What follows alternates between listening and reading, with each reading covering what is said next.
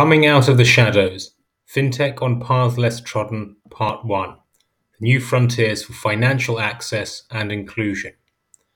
Paths Less Trodden is brought to you by Tsepo, one of South Africa's most exciting and sought-after fashion brands.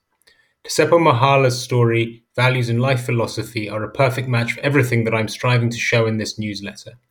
From the most humble beginnings, Tsepo, meaning hope, the self-taught stylist and designer, has built his business from the ground up and is recognized as one of South Africa's hippest denim brands. He's a born fighter and entrepreneur of the best kind. Follow his rise to international stardom on Twitter and Instagram, or follow the celebrities and tastemakers who love him by checking out the beautiful presidential slim fit. Hi friends. I recently had the pleasure of spending time with Carlos Alonso Torras, lead LATAM investor at venture capital firm FinTech Collective, to discuss his specialist subject, financial inclusion in Latin America. The conversations provoked so many thoughts and ideas it took me in all different directions that I'm going to break this post up into two parts. There is still so much to say.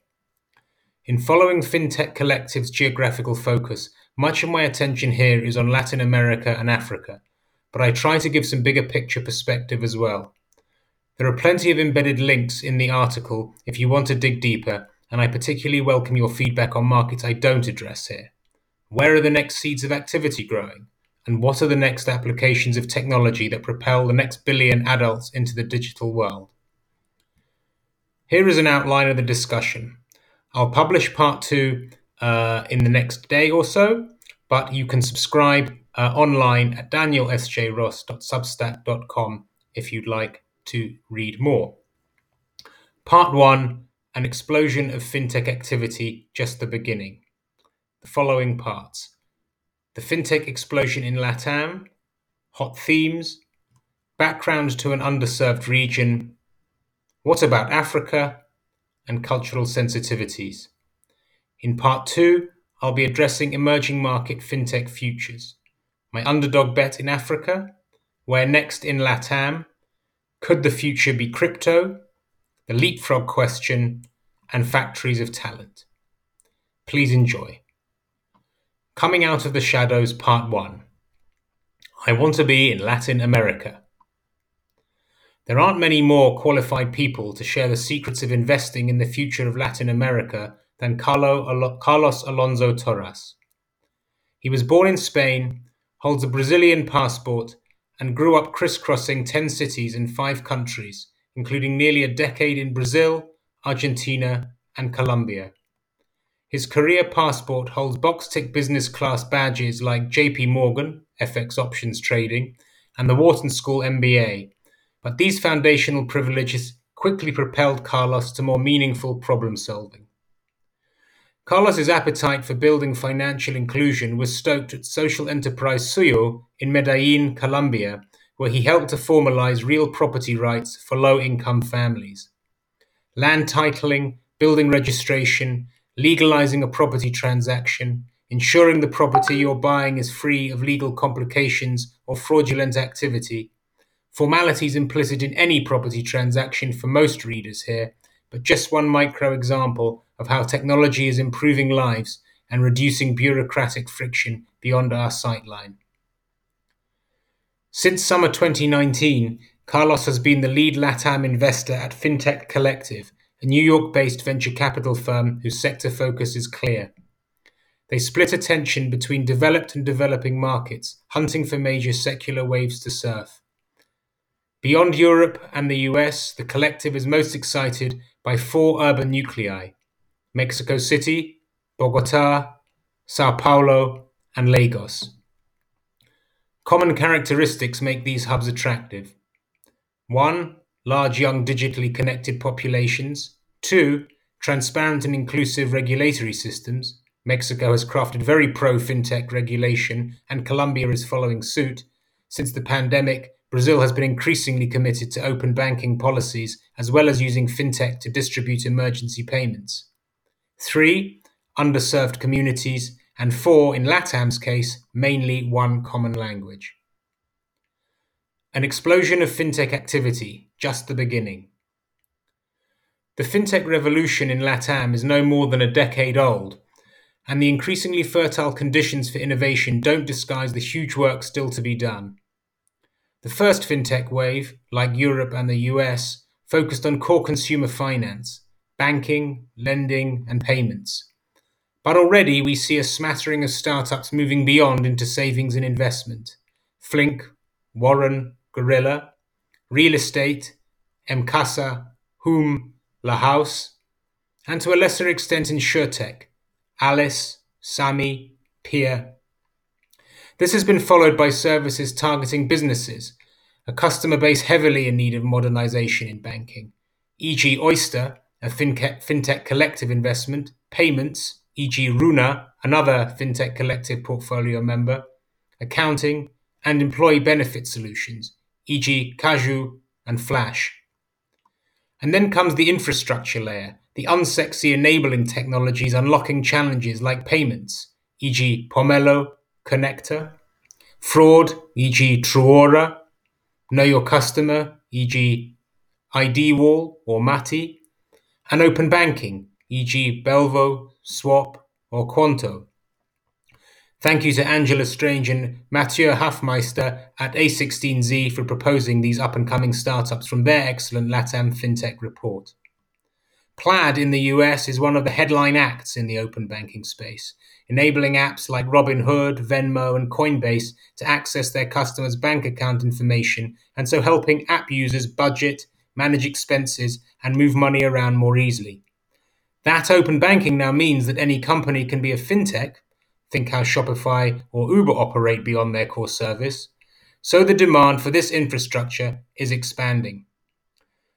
Where direct-to-consumer fintech services struggle to cross borders because of the local regulation and varied consumer preferences, at an infrastructure level, the architectural utopia of having few global providers who can enable any global internet company to, for example, speedily add bank accounts or issue cards has higher potential but hasn't been reached yet. Maybe this will play out regionally, but there's no reason why this problem can't be cracked with patience and experimentation. Payment processing software Stripe is the standard so far. Having focused mainly on consumer and B2B solutions so far, this under-the-bonnet middle layer is a big fintech collective focus now, and particularly fraud. Carlos says, Mexico and Brazil are the biggest markets in the world for transactional fraud. It's just absolutely crazy. And sad, but that's the reality. That creates a big business opportunity for companies fighting that. To amplify the issue, LATAM's e-commerce growth in 2020 was the biggest globally at 36.7% versus USA at 31.8%. Close to my own heart, insurance is still less touched in LATAM. It has historical low penetration and interest across the continent despite the need. Brazilian insurtech Peer raised $14.5 million last year, led by local VC Monashis, but this is one of few. A relative lack of innovation here is down to a chicken and egg problem between investors and insurance carriers. Investors want to see a carrier relationship in place before they commit, and carriers want to see investment in place before they offer their license. Why so underserved? A key factor driving historical financial exclusion in LATAM has been a concentration of power and assets in a small number of banks. Carlos adds color. The banks were so profitable, they didn't need to address the problems. They were still making insane amounts of money without even having to address them. You would see people having to go pay bills physically, like literally, I have to pay my electricity bill. I remember a coworker one time saying, I'm going to go do it. I'm saying, where are you going? You're not doing it online? She says, no, I'm going to go pay it. And this is in 2017. Still, 80% of assets under management in Brazil reside in the top 5 institutions. This is 69% for Mexico and 77% for Colombia. A consequence is that rates for prime and subprime borrowers go up to 300%, meaning individuals struggle to construct a credit profile and so lack basic economic mobility. Hence, FinTech Collective's investments for Fund 1 in 2012 followed the core consumer finance trope of banking, lending, payments. Investments in challenger bank Fondeadora in Mexico, payments infrastructure services like Minca in Colombia, Minu in Mexico, and Flutterwave in Nigeria, and affordable loans provider Rebel in Brazil, expressed the first wave thesis. COVID effect. Not surprisingly, COVID has had an intriguing effect on LATAM startups in the last year, beyond the obvious positive digital accelerant or forcing a business model pivot. Carlos talks about human resources innovation and the very open conversations about team organization and recruitment. He says, how should functional teams be working remotely? How decentralized can they be? Because of the amount of money that's coming into the ecosystem, hiring is very, very competitive and poaching is aggressive. If I'm a Mexican startup, I'm now competing for talent across the continent. Operators know that and can charge a premium, or the next company is going to call them and pay more. Equally, I can recruit more cheaply beyond my home market. Cultural proximity. You're usually talking to people that are at least from the upper middle class, if not from the very wealthy socio-economic circles. So that's a reality. As the common language makes recruitment and job mobility more fluid, I was curious to know the value of being a native speaker in the countries in which one invests. Unsurprisingly, English is the lingua franca in most board meetings in LATAM. Usually there's a foreign investor involved who prefers English, Carlos says. And it's also the reality of the fact that a lot of these entrepreneurs are foreign educated. You're usually talking to people that are at least from the upper middle class, if not from the very wealthy socio-economic circles. That's the reality. There are subtleties beyond this which are often missed, however. Carlos continues, when you speak the language, it comes with a certain level of cultural understanding that's even more important than the language itself. Understanding how these countries work, the ways of doing business there, and handling meetings. When you try to add value to companies beyond being an investor, that's when knowing the language is important. If I try to help our companies with commercial partnerships and I'm talking to different corporate groups in Mexico, I could maybe do it in English, but I think that the level of proximity that you can generate would be diminished. I would also hope that not every employee of a Mexican or Brazilian company speaks English. That would be short-sighted as far as recruitment goes. African opportunity. While FinTech Collective has been historically less active in Lagos amongst its urban quartet, digging deeper in Nigeria reveals a fascinating prospect, but with ingrained barriers to upward mobility. In a 206 million person population, many have multiple bank accounts weighed down by punitive charges. Financial infrastructure is weak. There is no formal credit system, meaning that there are very high upfront commitments to purchase or rent a property. Sometimes one has to pay 1 to 2 years rental upfront. There are no student loans, so one can't attend school without paying full fees upfront. And there is no car finance. To paint the picture more richly, there is no social security system, no coherent way to self-identify, and generally very low trust. It's a cash-based economy in which people fight for their own interests and juggle side hustle pursuits, whether market stall or Instagram shop. Flutterwave, eyeing a US IPO after its recent $170 million fundraise valuing the company beyond $1 billion, is addressing this by enabling merchants and customers to transact safely and digitally. There are others. In October, US payments company Stripe bought Nigerian fintech business Paystack for $200 million, and in late 2019, Visa bought a 20% stake in Nigerian payments company Interswitch, the main platform for the country's business-to-business transactions. Nigeria overtook South Africa as Africa's largest economy in 2019, and so cannot be ignored. What I'm trying to tell you is that when we look at new hubs, we're thinking more about Africa than we're thinking about Latin America, Carlos says. Remember, Africa came earlier to this party.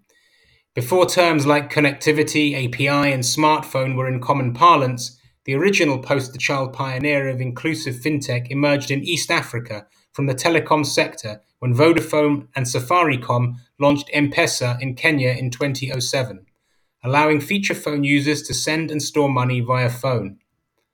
This initiative alone has brought financial stability to 3/4 of Kenyan adults.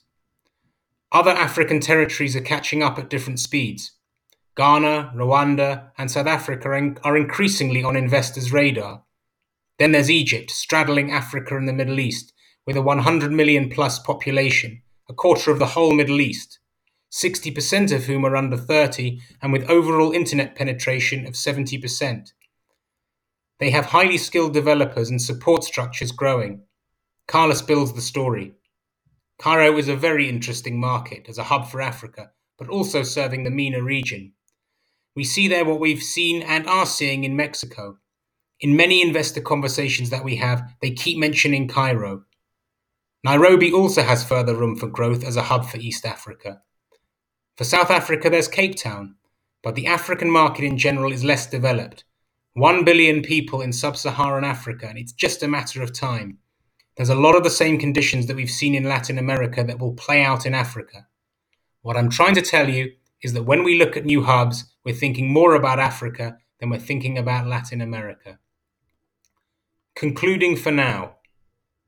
Trite but true, the world is changing fast, and the I want it now Uberization of customer expectations means that the large old institutions can no longer rest on their laurels, whether in LATAM, Lagos, or London. FinTechs are coming, offering more accessible, affordable, and specialist products and services. It may have taken years to understand, but Bill Gates' statement in 1994 that banking is necessary but banks are not seems more prescient than ever. We'll continue the story in part 2, where we'll build on this context and explore the next phase: frontier geographies, the regeneration of talent, crypto, and ecosystems. Thank you for now.